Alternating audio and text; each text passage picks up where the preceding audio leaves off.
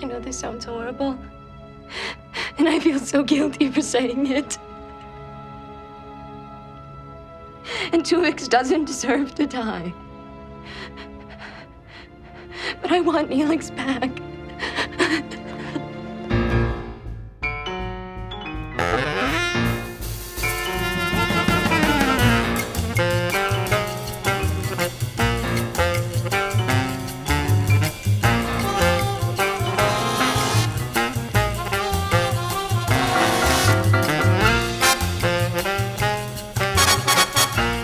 Welcome to Technobabble Psychobabble, where art, music, politics, philosophy, and especially psychology meet far beyond the stars and where few have gone before. I'm your resident Trek nerd, Elizabeth. And I'm also your student of humanoid psychology, Elysiat. Wait. This is better. How about Tuvix? Our mission each week is to boldly tackle an idea or ideas through the lens of our beloved franchise to seek out and explore new perspectives about who we are and who we could be.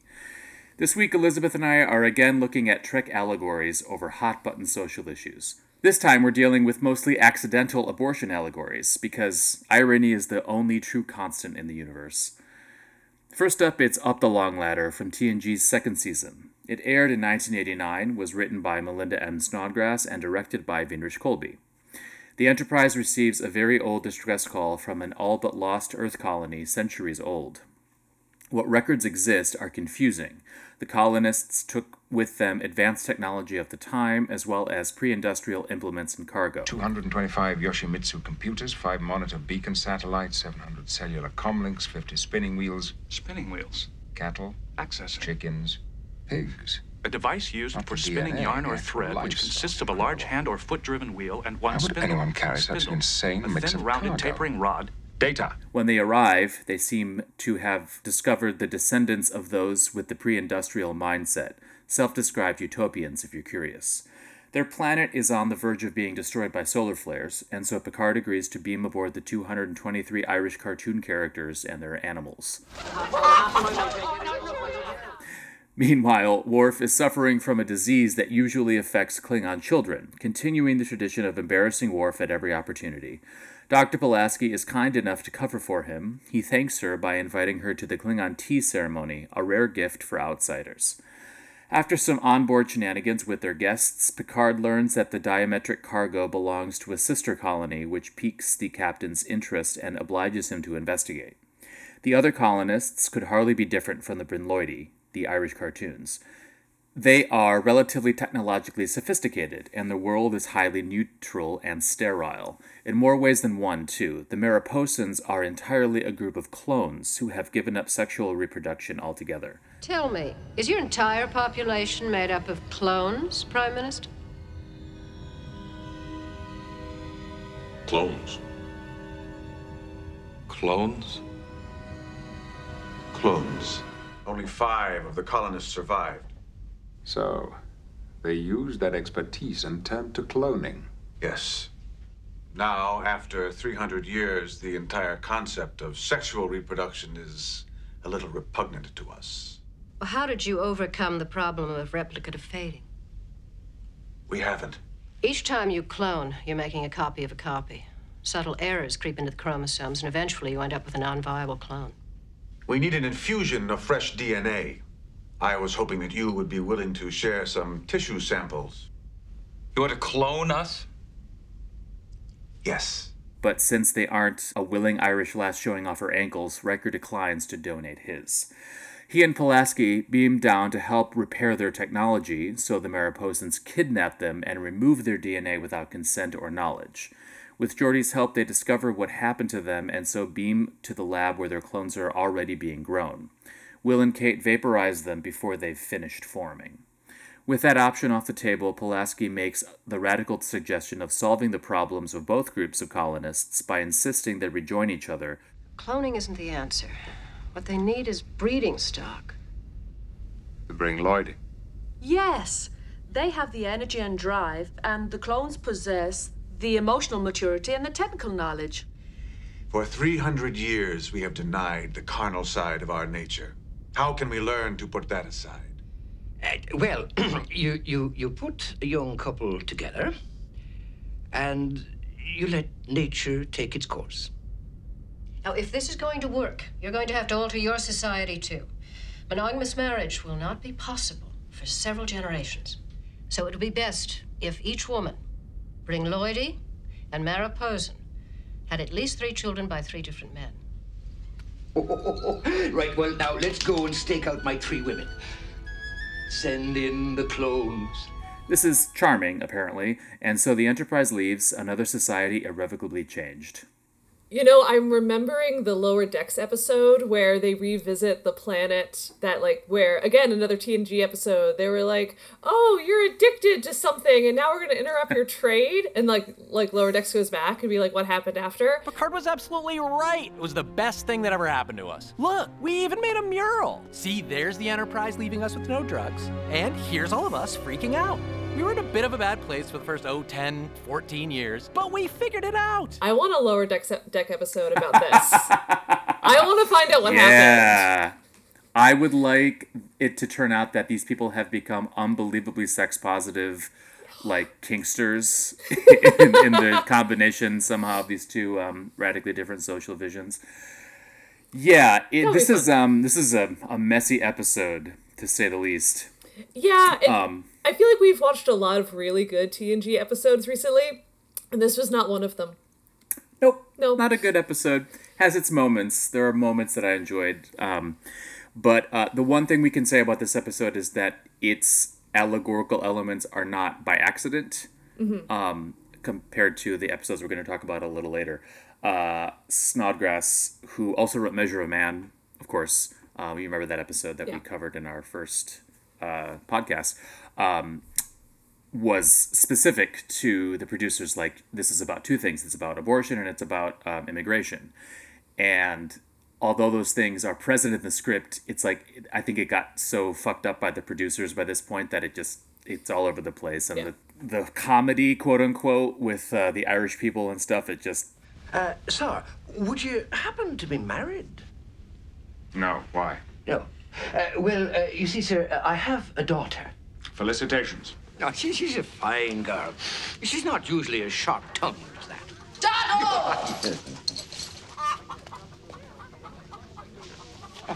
The last thing I expected. Sometimes, why? You just have to bow to the absurd. It's kind of hard to watch, to be perfectly honest. Yeah, that was cringy and, like, bad stereotypes. And just, I felt like very 2-dimensional characters for the most part. Especially Brenna. Like, I don't think they intended this, but, like, she's on the cusp of having a personality disorder, which I don't think they intended. But, like, that was really funny. What do you mean? The fact that she would, like, hate someone one second and then, like, be absolutely adoring of them the next, and how that was really predicated on whether or not she thought someone had power. Isn't that just like a man? You make these grandiose decisions, but you never stop to consider the poor women. This is going to work. These people will need your strength. What does he do again? Prime Minister. Sounds like he might have more than 2 coins to rub together. 3 husbands. Like, that is almost describing borderline personality disorder. I didn't think of it that way. Yeah, I think their intention was just to have her be like, oh, you know, it's not sexist, even though it totally is, but it's not sexist because the women are the only people who aren't drunk all the time in this society. And yeah, no, it was completely unintentional and, like, bad stereotypes, not a good episode. It just was funny. It was really funny for me to watch. Heard. What's not funny, but is, I think, a pretty effective scene is near the end when we finally get to the point of the episode, when Pulaski and Riker, they discover pretty quickly that they've been tricked into being cloned, and they beam down, and Riker immediately vaporizes his clone when he finds it, and he looks over at Pulaski, who nods her head in consent, and then he vaporizes her clone. It's like there's no discussion beyond the point that these are your clones and you decide what happens with them, which I think that part is very intentional in the script. And it establishes, and I think this is important in terms of the legal framework here, that people have those rights to their genetic material without going through some sort of other arbitration process. It's like, it's your clone, you do what you want with it. Mm-hmm. And if you want to destroy it, that is your choice. So you're saying that's kind of like the legal precedent in the Federation? I think so. And like with our trans allegory episodes that we talked about, abortion has never been dealt with explicitly at this point, at point of recording, in Star Trek. So we have to only kind of infer what the legal parameters are based on what we see and where autonomy and consent and all those kind of things, where those lines are drawn in other ways. Yeah. And, and I think even today, like the legal framework and boundaries can still be different from the morality that various people share.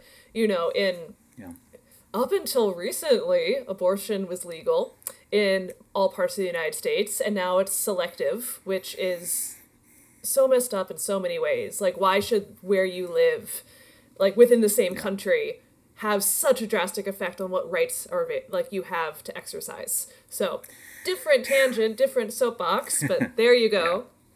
But when the Prime Minister Granger comes in and sees that they vaporized the clones, Murderers! Like hell, you're a damn thief. Gentlemen, please. What else can we do? We asked for your help and you refused us. Doesn't matter what the legal precedent is. He's just like, you just killed people.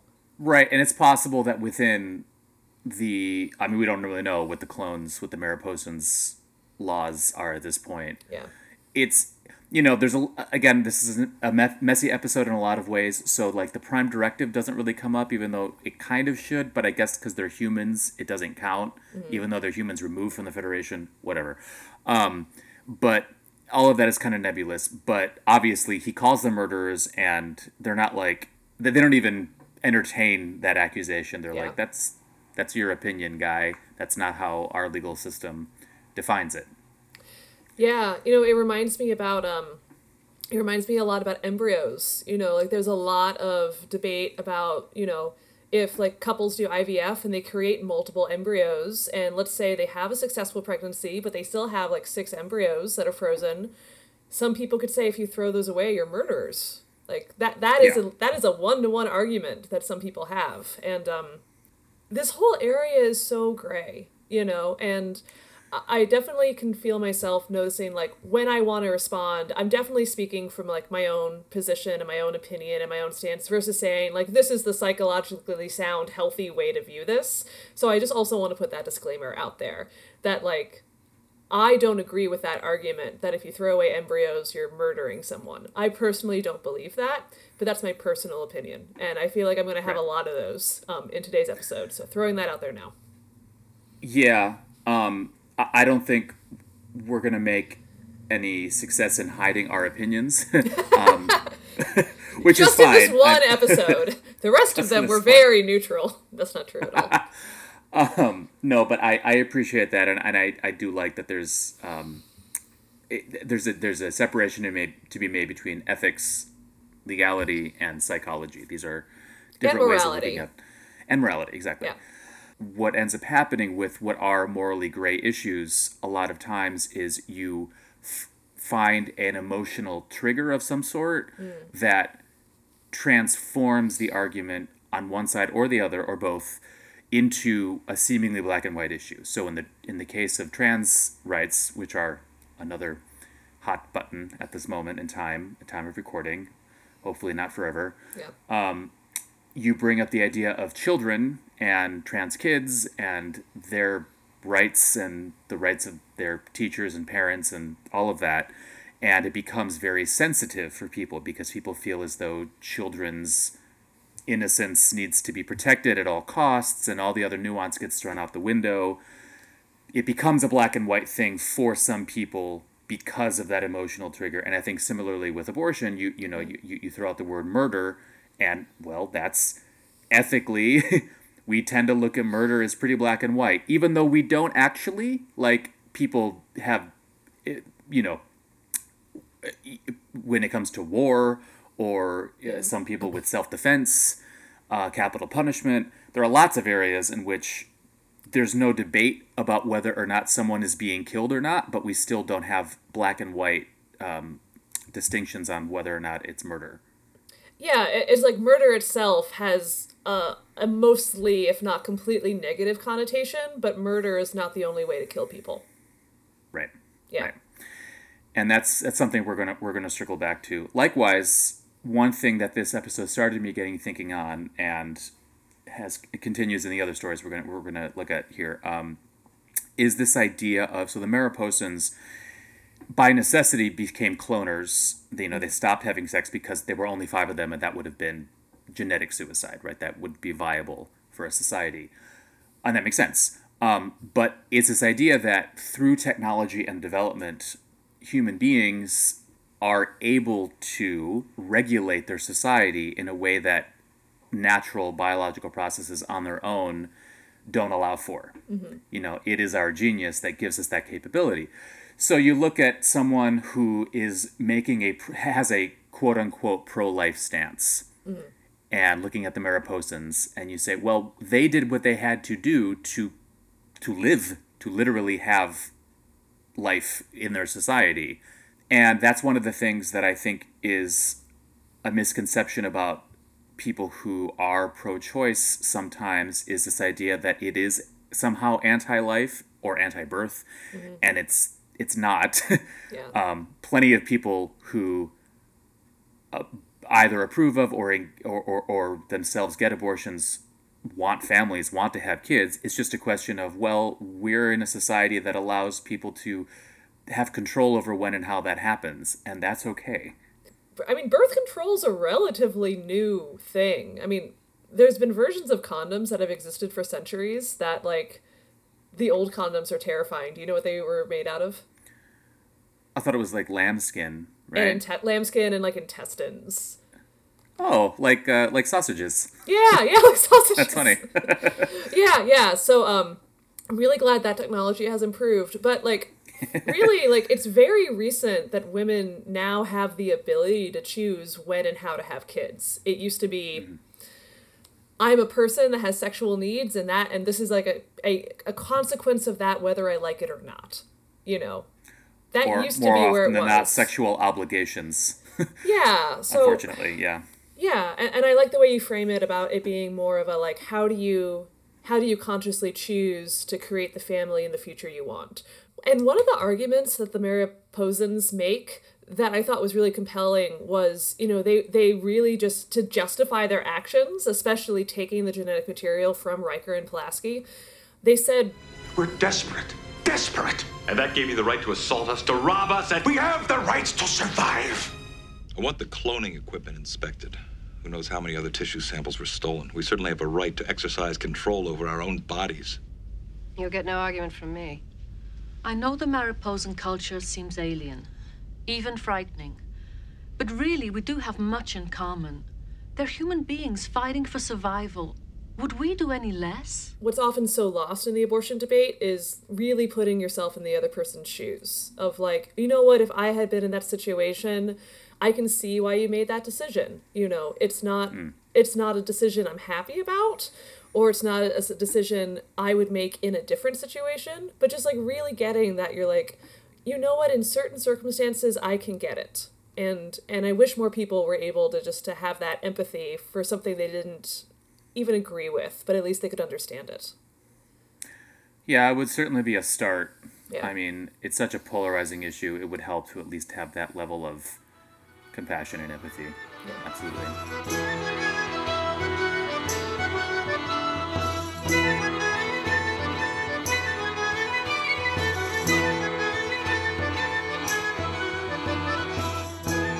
Up next is an episode that probably deserves its own show on our part, but we have to peel that bandage off at some point. Tuvix was written by Andrew Shepard Price, Mark Gaberman, and Kenneth Biller, directed by Cliff Bole, and first aired in 1996.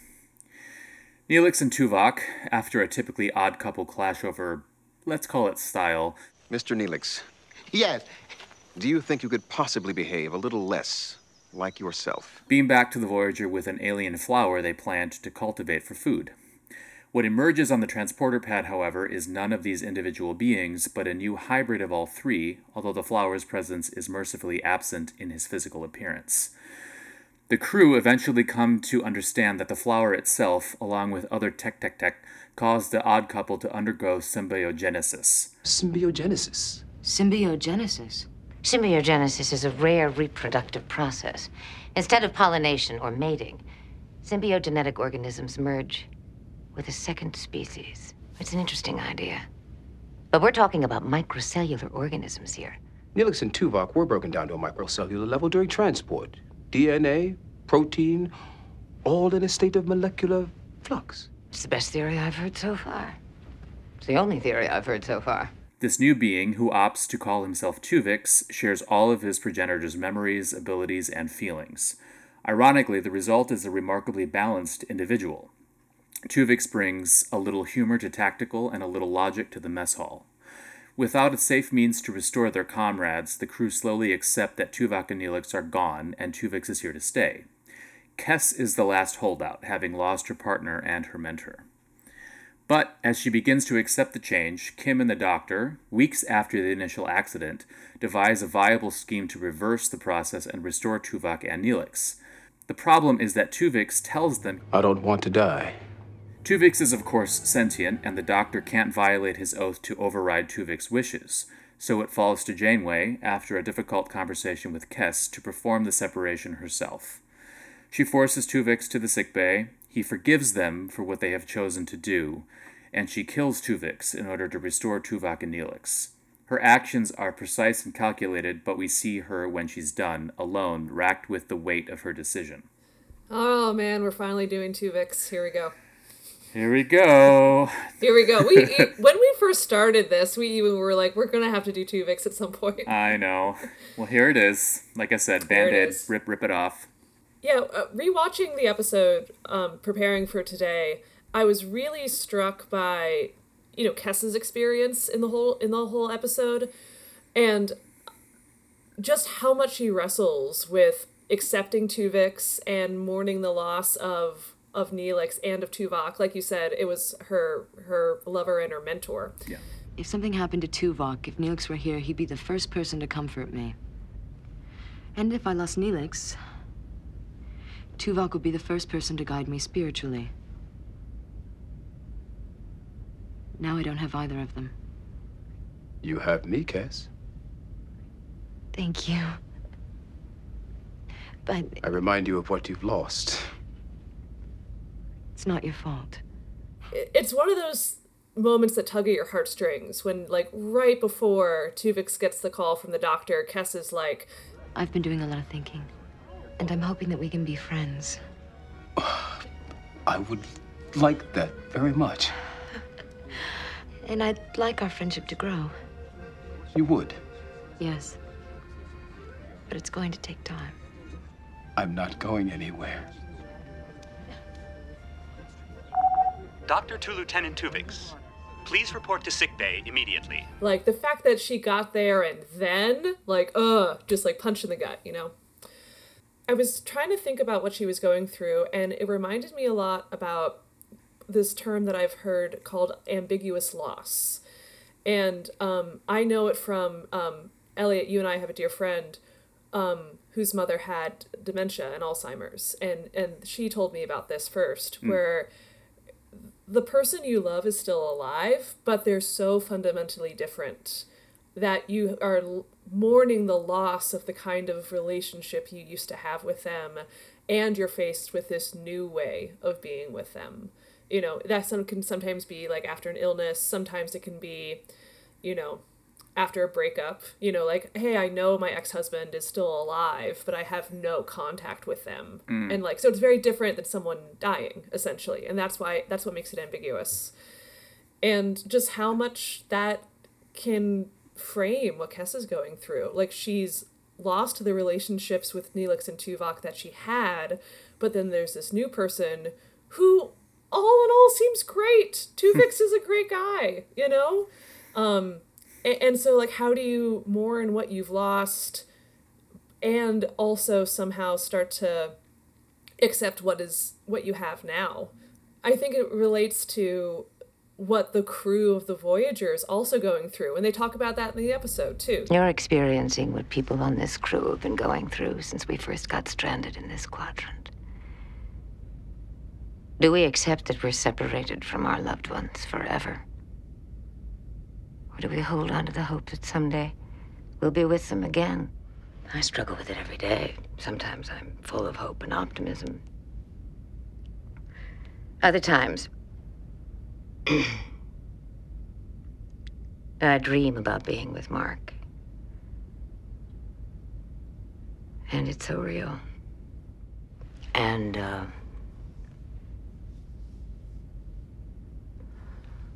I know that someday I may have to accept that he's not part of my life anymore. This idea of acceptance is interesting in terms of how it relates to our theme for today. I want to come back to that. But yeah, Kess's whole deal, I've watched this episode many, many times over the years.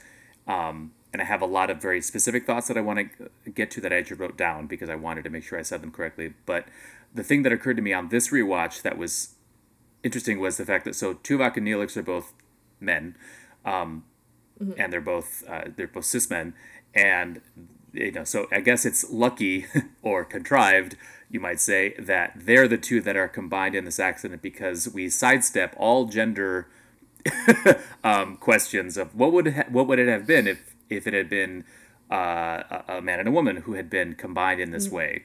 What would that mean? What gender would Tuvix be in that context? What would it mean for Kess to have lingering feelings for someone who isn't a man? I mean, we saw in our episode last week that while possessed by Tyrion, she had very fluid gender and sexuality because of that occupation. So we get there eventually with Kess as a character, but they probably wisely sidestepped all those other interesting questions, but it just occurred to me as something that could have been. I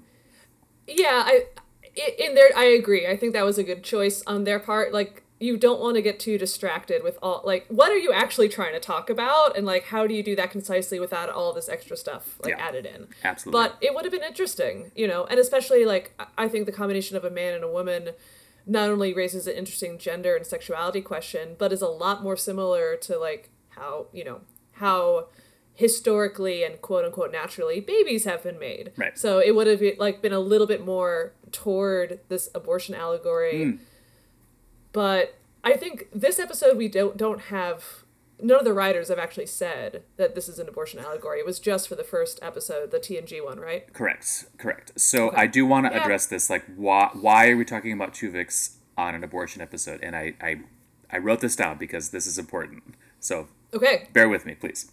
In the United States, at least, many states are pushing for and passing laws which force women to look at ultrasounds of their fetuses before being allowed to have abortions. There are billboards everywhere with photoshopped images of fully developed babies inside uteruses with sad puppy eyes begging for mommy not to kill them. These kinds of manipulative tactics exist to obscure the issue at the heart of the moral imperative behind abortion rights: consent. If you believe in God, then you might believe that all successful mating is by design and that each of those lives is meant to be. That's your right, but it is not your right to impose that perspective on anyone else. Barring that theological framing, morality dictates that human beings have the right to consent to having their genes used to create new life.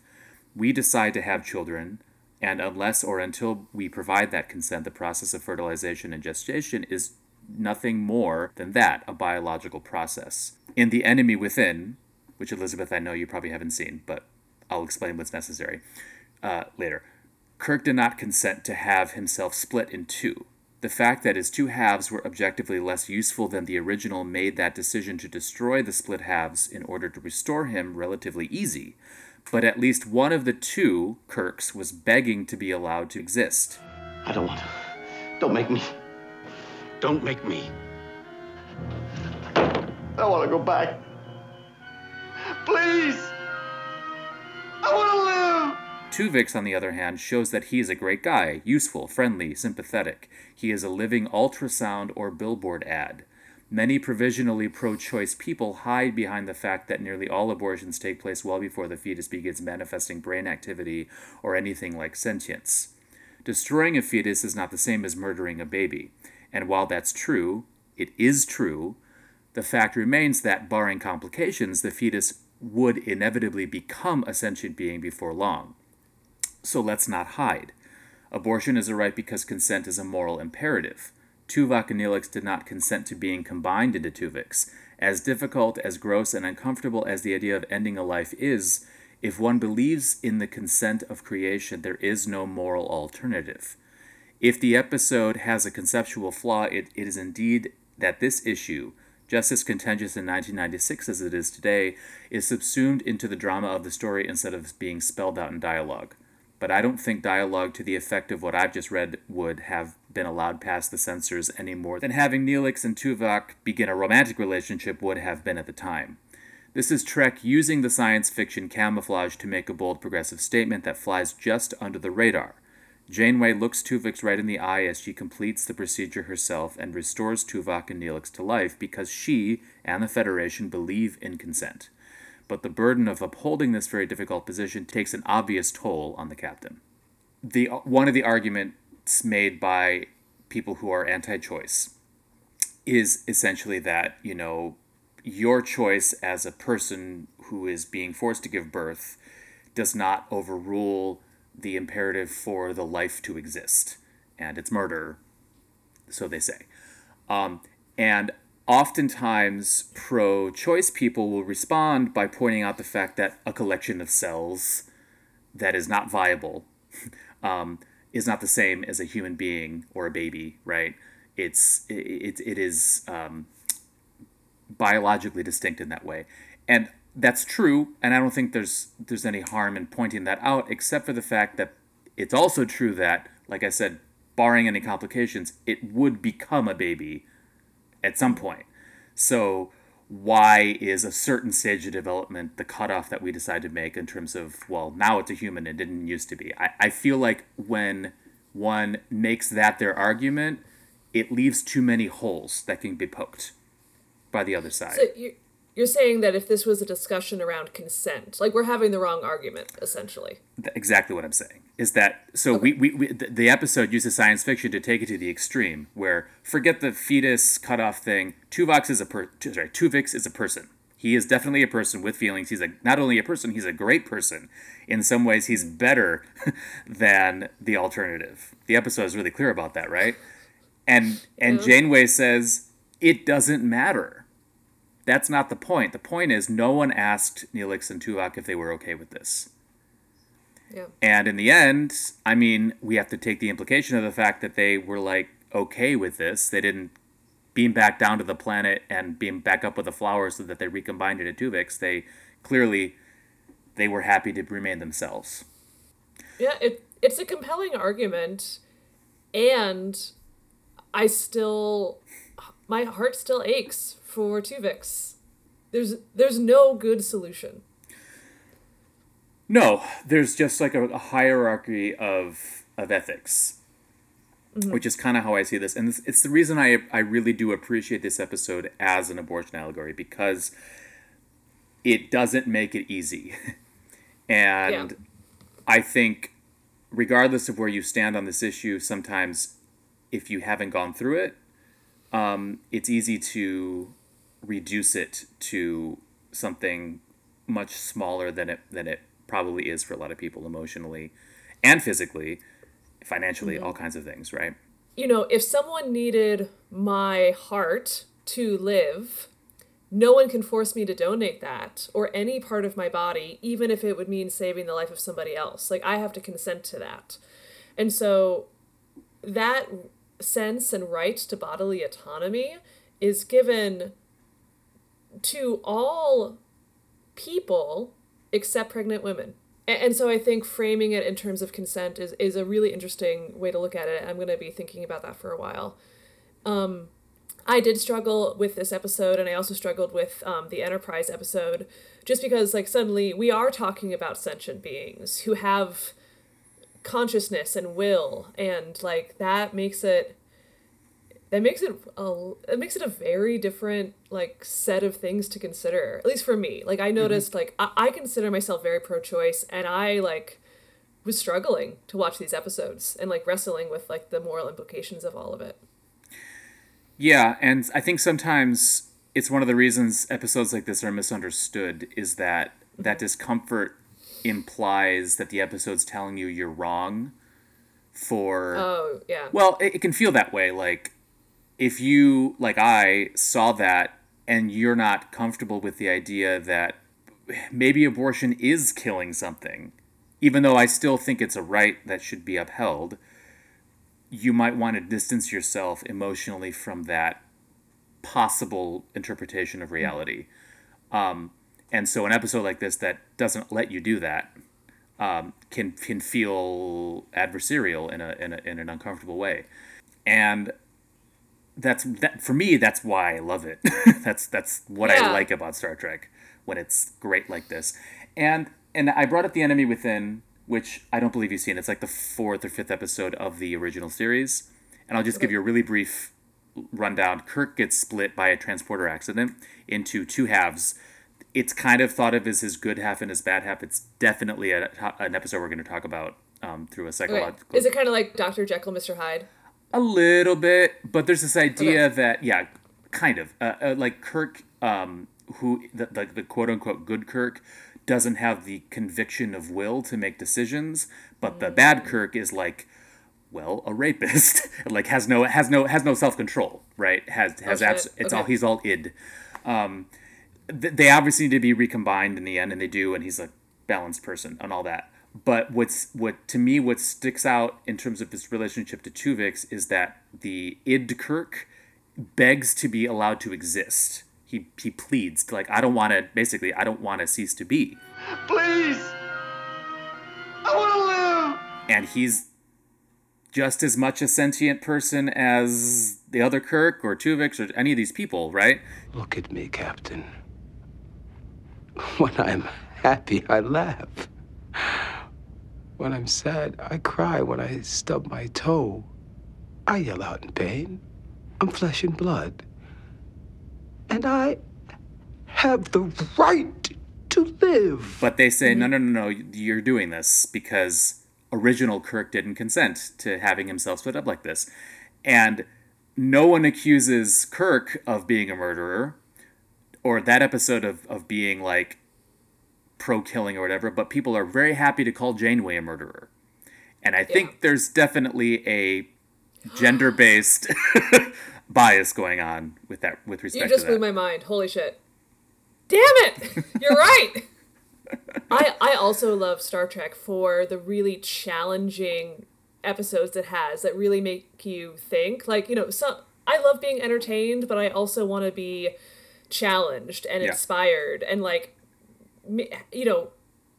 have an experience that, like, after having watched whatever it is, like, I am somehow better and different for having ingested this kind of media. And I love Star Trek for that. Mm-hmm. And what you're talking about as far as, like, it's really making the character or the viewer sit with those uncomfortable feelings. To bring psychology into this podcast, so when a belief that somebody has is challenged, people can experience what's known as cognitive dissonance. And you can either go one of 2 ways. One, you can't tolerate that feeling. You can't tolerate how uncomfortable you are, so you reject whatever it is challenging you, and you just find reasons to continue to believe what you believe. Because you just can't stand that uncomfortable feeling about being challenged. Mm-hmm.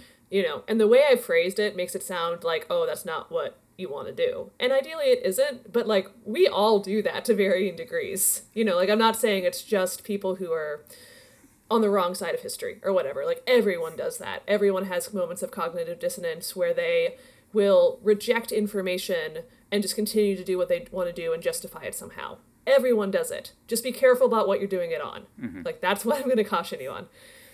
So you can do that, or you can learn to tolerate those uncomfortable feelings, which I think is the goal. You want to be able to tolerate discomfort enough so that you can form new beliefs in the face of new information.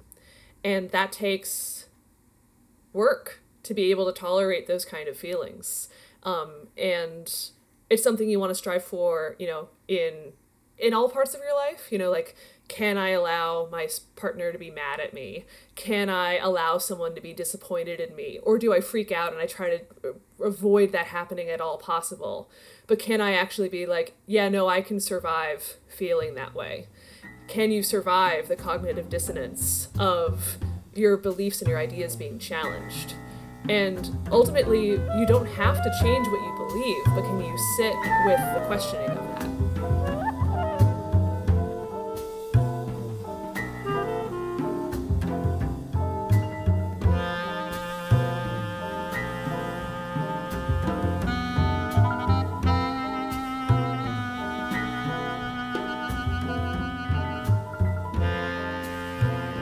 Finally, we return to Enterprise for the third season follow-up of sorts to Tuvix called Similitude.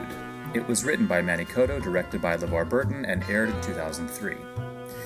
We begin with a flash forward that appears to be the crew of the NX-01 laying Trip to rest at his funeral.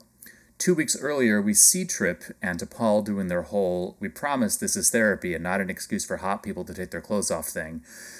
Later, the Enterprise experiences an expanse anomaly-related accident while attempting to improve the warp engines. Trip is severely injured, saving the ship from even more damage. In fact, he's in a coma and on the brink of death.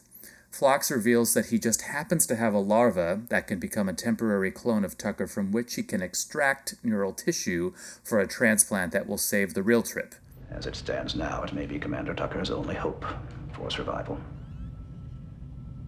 To ensure the tissue's compatibility, I'll have to wait until the symbiote reaches Commander Tucker's present physical age. Then I can excise the tissue from the non-critical region of the symbiote's cerebrum. It would experience no discernible side effects and should be able to live out its normal lifespan.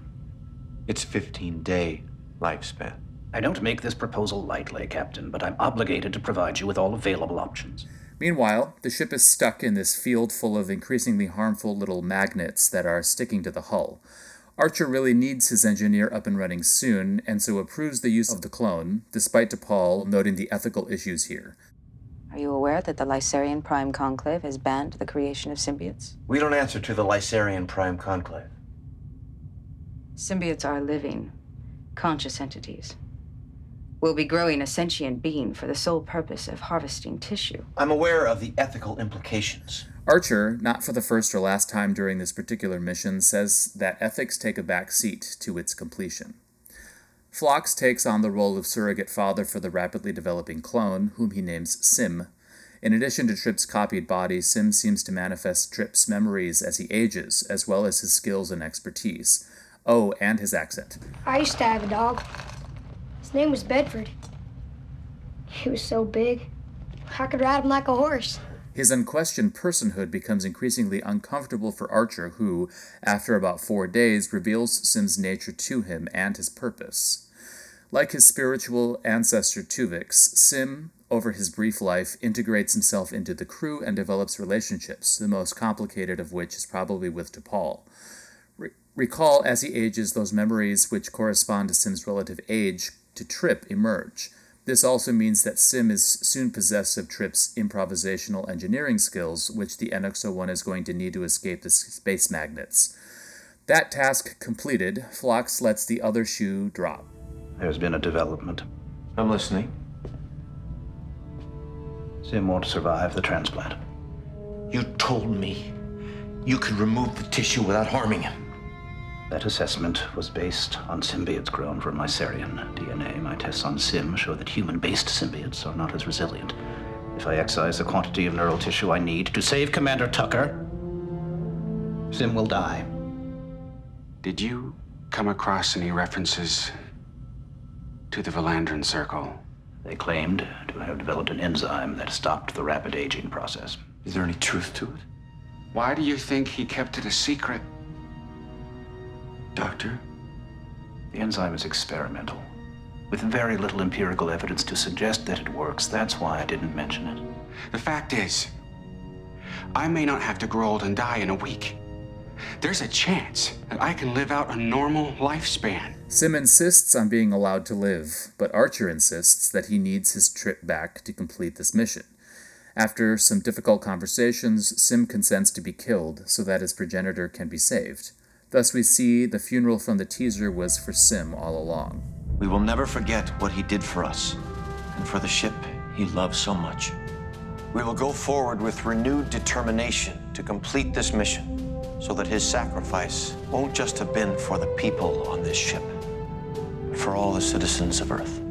So, just like with the TNG episode, we're dealing with cloning here as a sort of tangential or allegorical way of discussing the issues around abortion. And which is what one of the reasons I chose it as one of the episodes for today. And again, we are directly confronted with this idea that human beings in our developed state can make conscious choices about the way in which we create life, how and when and for what purpose. And it does, in this case, with Phlox, especially in his history, it does border on eugenic territory. Not gonna lie, it's a little, like everything, and you've said this before, you go too far, and you've entered a whole other sort of morally problematic area. But I think, in general, human beings have made the choice to control, to a certain extent, the way life develops and creates for ourselves. And here we see that very specifically played out. Yeah, to me, this was just like, oh, this is stem cell research. Like, that's what they're taking on. Is this idea of like, do you create life for a purpose that is not about the life? But here, like, I don't think I could ever get on board, like, giving someone sentience to kill them. Like, do not go that far. But for the sake of sci-fi, here we are. Well, and to be clear, they didn't know that they thought at the beginning that Sim would live his normal lifespan, which would have been 15 days, and that the tissue extraction wouldn't have killed him. Yeah. Two things. One, part of the issue with this story is that the plot is clunky in that regard. To get to their moral arguments, there's a lot of weird contrivances and like, oh, suddenly humans will die if you do the extraction because we're so weak, I guess. And also, there was always this enzyme that allowed them to live forever. It's like, what? Where did that come from? Yeah, there were a lot of red herrings in this one. Just like, wait, now this, and yeah, the enzyme thing was introduced and over so fast, I kind of almost wish it hadn't been part of it. But yeah, whatever. I'm not in the writer's room. No, I know. There was a more elegant way, in my opinion, to tell this story, but that's okay. It's still, for Enterprise, one of the better episodes. I was gonna say, like, I'm liking the Enterprise episodes that I've been watching. Good. Yeah, well, that's what happens when you go from season 3 and 4 instead of seasons 1 or 2. The other thing that your thing about stem cells reminded me of is, Enterprise is in this situation, and again, you helped me be a little bit more empathetic to this thing with Enterprise as a series, in that it is a little bit more socially regressive than its predecessor shows, TOS, DS9, TNG, Voyager. But the real world reason I believe for that is because this is the Bush years. This is post 9/11. People, the states, especially the United States, was in a very reactionary political mood, and so we get those kinds of weird ethical backtracking happening. But it works kind of within the Star Trek timeline because it's a prequel, and so we can say, oh, human beings relative to their 1960s imagined future selves are a little bit less progressive and developed. It doesn't totally work for me, but I can almost get there. Well, I mean, you know what apologetics are, right? Yeah, of course. Yeah. That's what we're doing here. Yeah. She's like, how do I make this work canonically? Like, and I'm like, oh, well, they hadn't quite figured out all the progressive shit yet. It was the awkward prepubescent Federation. Yeah, Star Trek might be the first, fandom franchise that it created that phenomenon. Like, it's very common now with comic books, with Star Trek, Star Wars, you name it. Where there's that apologia is a big part of like it has to make sense, but Star Trek was that way, before the internet. People were already trying to like make it canon in a way that I think Make this fit. Make it fit. So there we go. You're welcome, world. That's what Star Trek gave us, is flame wars on Reddit. So despite the episode's clunkiness, and also the fact that, like, if you really did grow a human and they went from baby to old age in 15 days, like, there's no way their brain would have developed that way. There's no way that, like, they would have gotten all the Trip's memories and personality. Right. Like that whole thing is just, like, not psychologically possible. But, science and sci-fi and all that. Science. Yes, science! Science. But for me, like, I think I was really wrestling with this idea of, like, we're going to create someone who's only going to be alive for 15 days. And there was something about that really didn't sit well for me. And I was thinking about it especially as it related to, like, the abortion allegory.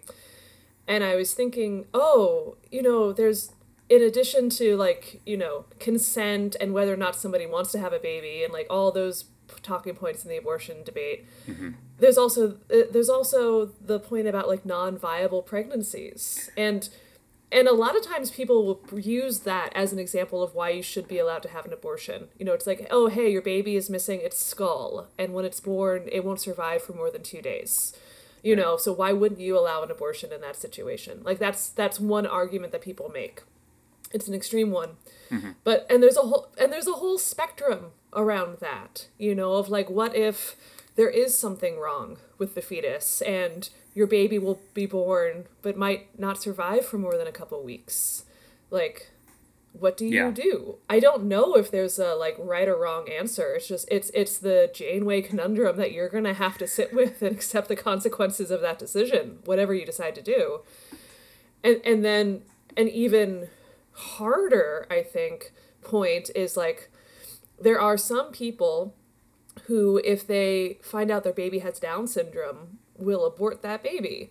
And other people are like, that is awful. That's discriminatory. Right. You should not do that. And so, like, there's, like, this whole spectrum of, like, what do you do when you find out the kind of life your child will have is quote unquote diminished in some way. And I use that term very carefully because I think that's also a judgment versus, like, an objective fact. An observation, Yeah.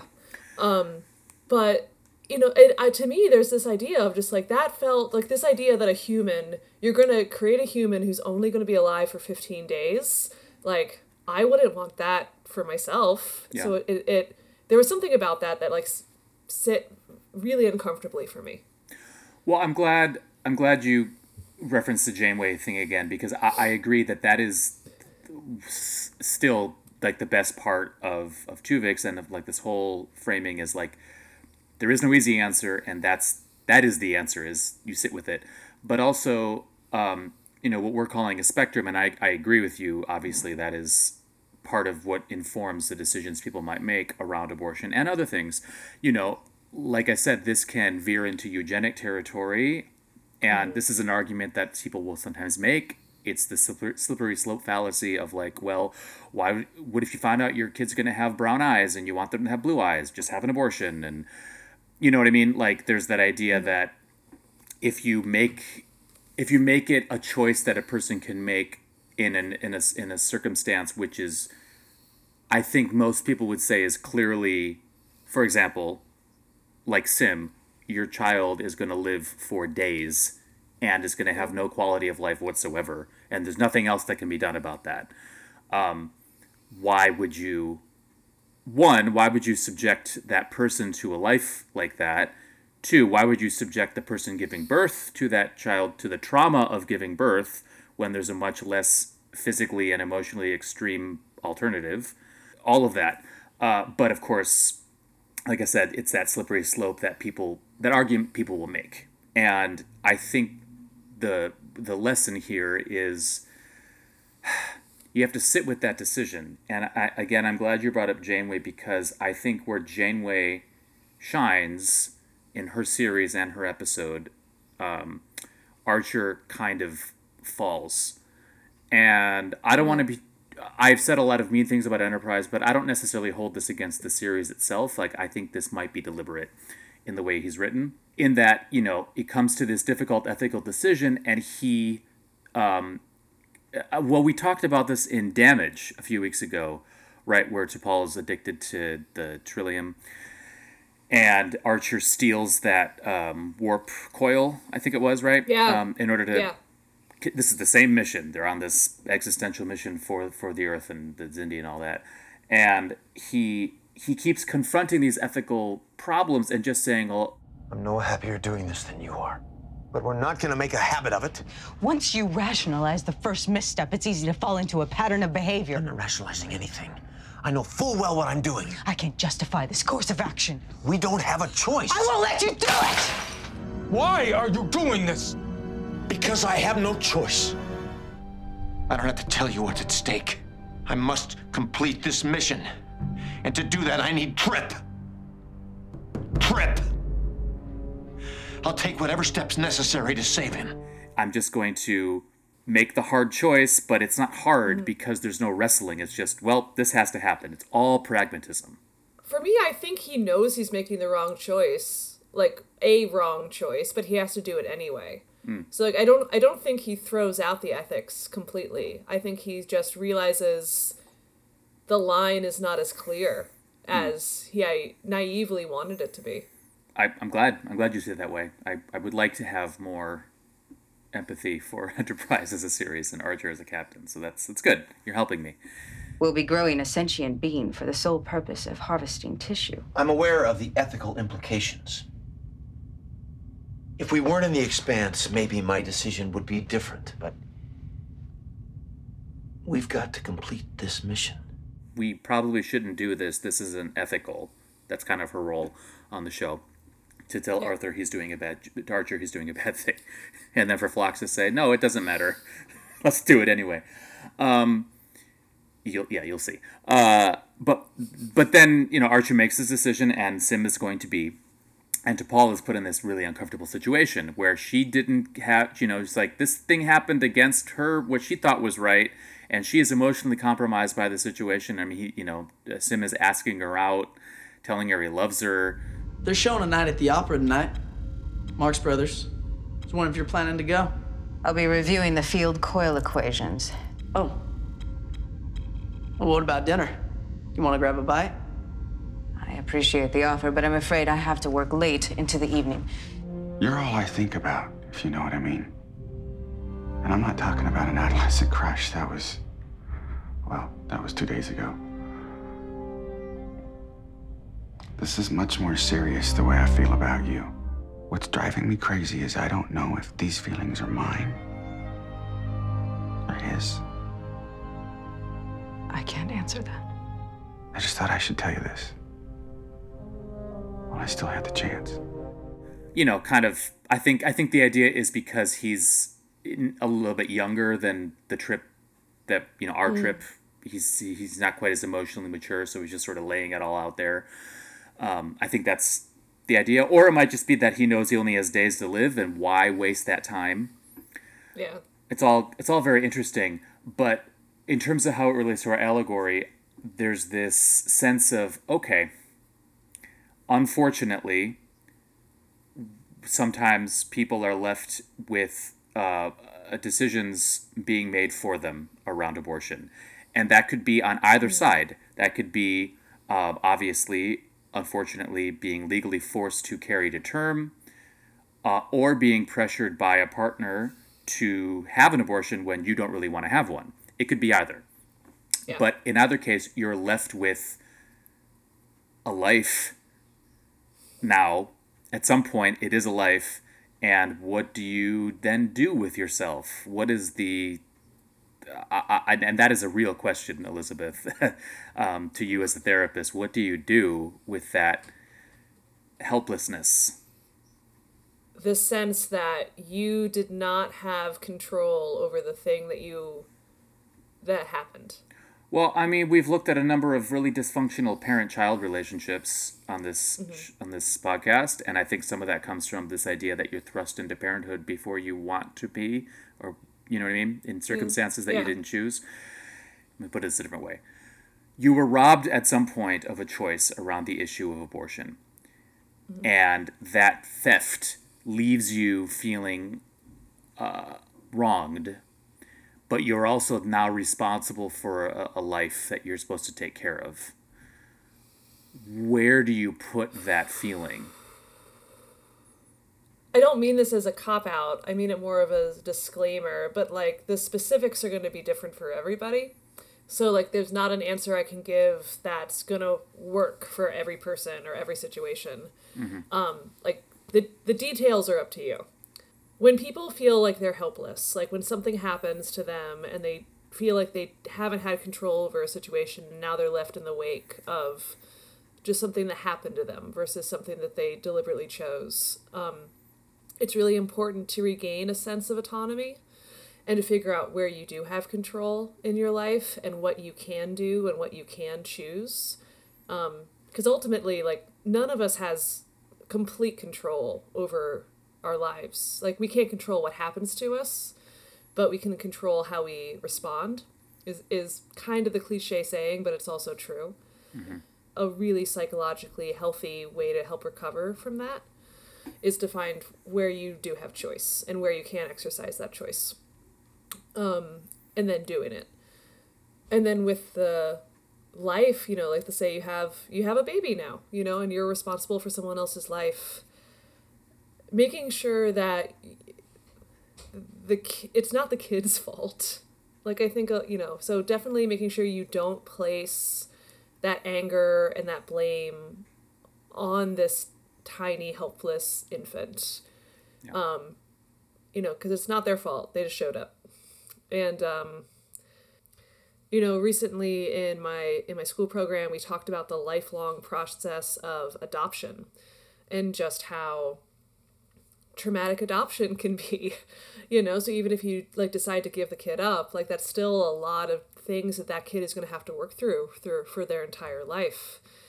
And keeping them is also its own set of, you know, challenges. It's like, families are complex and hard, and that's where all the, you know, the shit hits the fan and the rubber meets the road. It's just really important for the parent to get clear on where they do have control in their lives and what they can do, and doing that. And then raising the kid, letting the kid be a kid. Like, it's the parent's responsibility to take care of the child, and making sure that the child doesn't take on undue responsibility before it's developmentally appropriate. So yeah, I don't know. It's a big question, you know. So but that's my novice answer.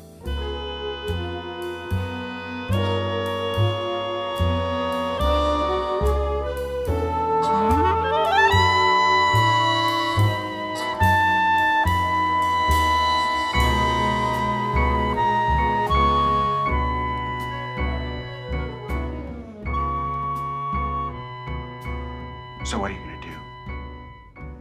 Drag me down to sick bay? Force me onto a biobed at gunpoint? What we're looking at here are our interpretations of these episodes as abortion allegories. Even in the case of Up the Long Ladder, in which the author was explicit that was something, a part of the episode that she wanted to be in the allegory. With art, it doesn't really matter. It's like, you bring so much to it.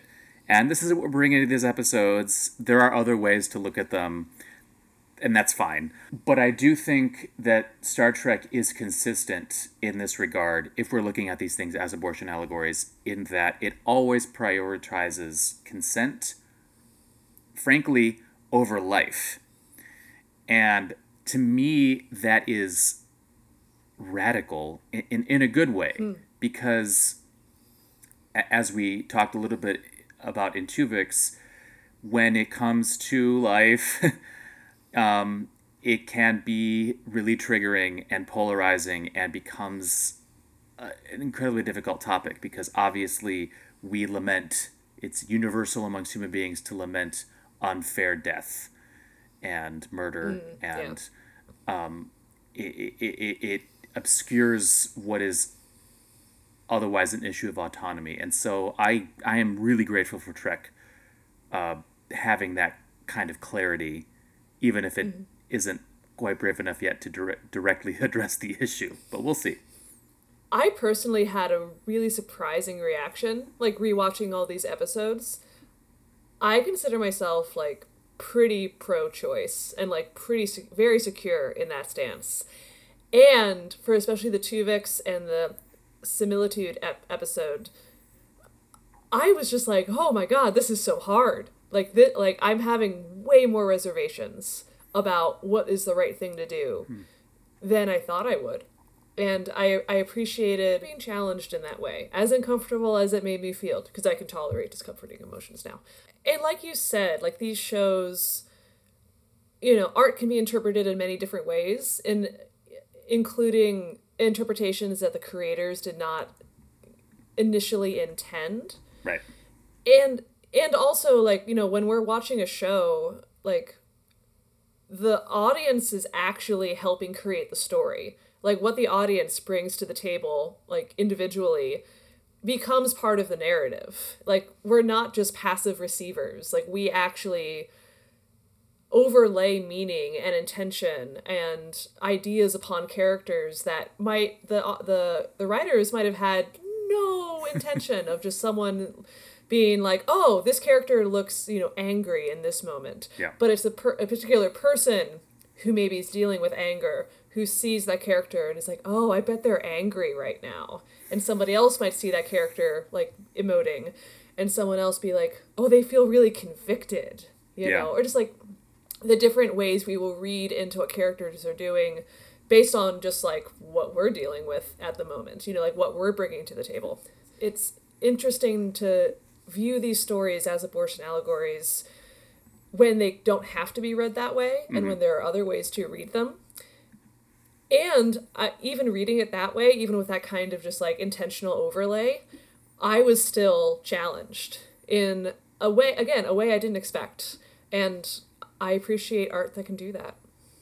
Definitely. And that is the power and danger of allegory of any type, which we've talked about before, but it bears repeating, is that it allows you to talk about a subject that is uncomfortable without really, quote unquote, talking about it, but it also leaves much more ambiguity in what is being said. And, you know, I mean, I'm reminded of you talking about this projection issue in a much more lighthearted context when we did Voyage Home and the whale probe conversation, and how what you and I both saw in that conversation that had no subtitles was very, very different. And that's just the risk you take when you make art of that type. But that's also the reward that is possible.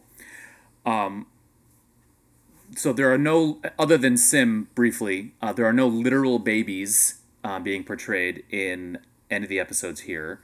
And I guess some of the Irish people had babies, whatever. But what we do have is like these kind of sci-fi, you know, especially cloning has come up a couple of times. Send in the clones. I must be out of my mind. And what I think is helpful about that in terms of turning the allegory is the fact that we view cloning particularly, and certainly what happened to Tuvix, the symbiogenesis transporter accident thing, as artificial, an artificial means of creating life, versus the naturalistic, you know, coitus, producing, you know, insemination and creating life that way. And that's one of the dichotomies that's set up in the TNG episode between the Bryn Lloydii and the Mariposans, is this stark difference. Look at him. How could we ever integrate that into our society? You're no prize yourself. Primitive, hostile, disruptive. There are so many difficulties. Look, man, we are decent, hard-working people. We are willing to learn. They're so different. For 300 years, we have denied the carnal side of our nature. How can we learn to put that aside? Well, you put a young couple together, and you let nature take its course. I feel like in the artificial context, it's much easier for us to emotionally detach from the implications of ethical choices that we make. Whereas when it's something that's quote unquote natural, oh, the bees and the birds do it and the plants do it, whatever. Like, we have this romanticized view of the creation of life that gets in the way of looking at the underlying ethics. And so that is why, to me, these things that are about creating life in this artificial way point to abortion allegories and give us a clearer lens through which to view those choices. Yeah, art is a lie that helps us realize the truth. Yeah, Picasso. I mentioned this earlier in the episode, I think when we were talking about Tuvix, but what to me makes these allegories like even more challenging, if you look at them as abortion allegories, is the fact that there are conscious adults who are being asked to give up their life. And like that's a very different situation than unviable biological material. Like those are so different. And like I wonder if that's where I was challenged by the fact that like if there was someone conscious who said I don't want to die, like that makes it harder for me, I think, to like go the same way as I would in a different situation. And I don't know if I have an answer. I just know it's tough. For me, that's really hard. It makes me pause in a way that there's something about like the development of that life makes a difference as far as like when and how this allegory works, I think the point of looking at these things as allegories is to create this sort of logical brick or logical brick wall. That's a better way to put it. Like a logical wall against which you can push and see how far away you are from it. The topic of abortion is nuanced. It is complicated, and it is not fixed. It's kind of quantum that way. Star Trek loves quantum, right? And it's always eluding a specific definition, and that there's nothing we can do about that. We can't change that reality. But as you say, that discomfort breeds controversy. And the antidote, it's not a solution, but maybe a treatment, is what I think you brought up earlier about having empathy and compassion, is looking at it less through the harsh extreme of I'm judging you for having a different view of this than I have, and more I need to put myself in your position and ask myself how I might feel if things were a little different for me than they are, if I didn't have the privileges that maybe shield me from making this difficult situation, which I need to mention, as a cis gay man, I'm never going to have to make this choice, almost certainly. And so I'm exempt from that in a lot of ways, which I just want to acknowledge publicly. So yeah, the empathy is important. If we'd had the ability to separate Tuvok and Neelix the moment Tuvix came aboard, I wouldn't have hesitated. But now, in the past few weeks, he's begun to make a life for himself on this ship. He's taken on responsibilities, made friends. I count myself as one of them. So at what point did he become an individual and not a transporter accident? I'm a cis heterosexual woman who like hopes to have a baby at some point. I don't yet right now, but I definitely want that on my own terms. And I have a lot of privilege by living in California, where the right to abortion is very much protected. I feel a little distant, from the people for which this is a much more dire and immediate situation. Yep. And there's some guilt around that, I think, for me as well, of like, I should be fighting for the people in, a southern state where this is not legal anymore. And like, why aren't I more enraged? Does my and that privilege gives me that comfort and that distance, and I'm not always comfortable with that. And it's a good reminder, I think, for me that like this is still very relevant and very real, and something that needs to be protected and fought for. And the truth is, like, you probably know someone who had an abortion. Whether or not you actually know, like, it's very common. I think 1 in 3 women, in the United States ends up having one.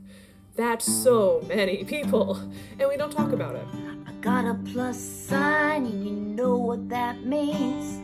Jesus Christ, I'm just 17. There's no plan A, there's no plan B, unless you know you got the do-re-mi.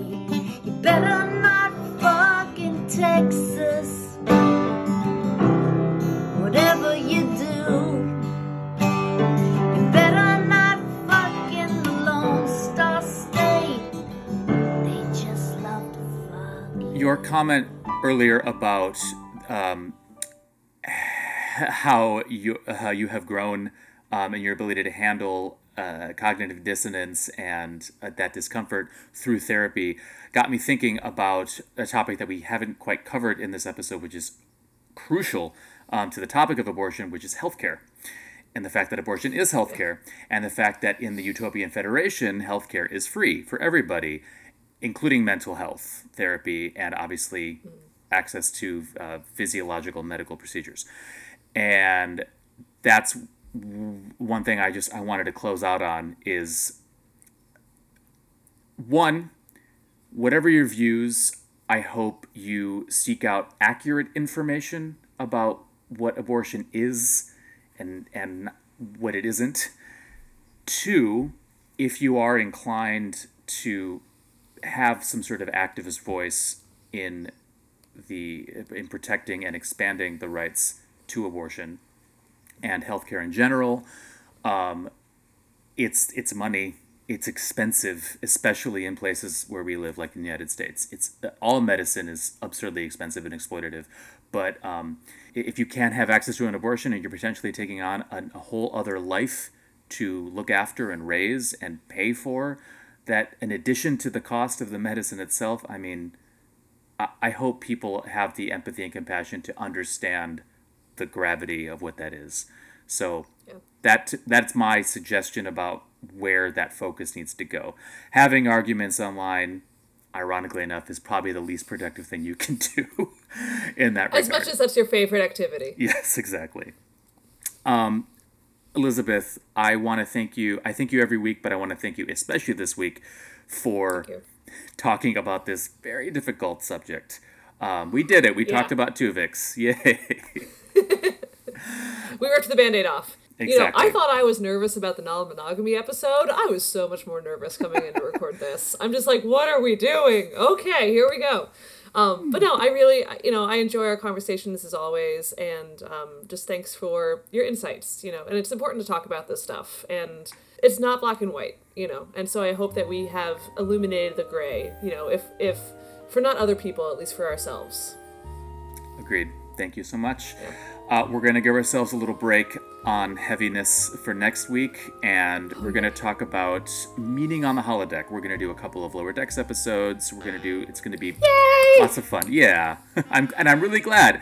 Last time we talked about Lower Decks, you had barely seen any, so now you've become, I think, a fan. So I'm really happy about that. Yeah, no, I've watched the whole series. I love it. It's great. Excellent. So that's going to be fun. I look forward to that conversation with you. Thank you, and thank you to our listeners and patrons as always. Subscriptions, comments, emails, all those things are very welcome. We appreciate your support. With that, Elizabeth, I will see you next week. See you next week.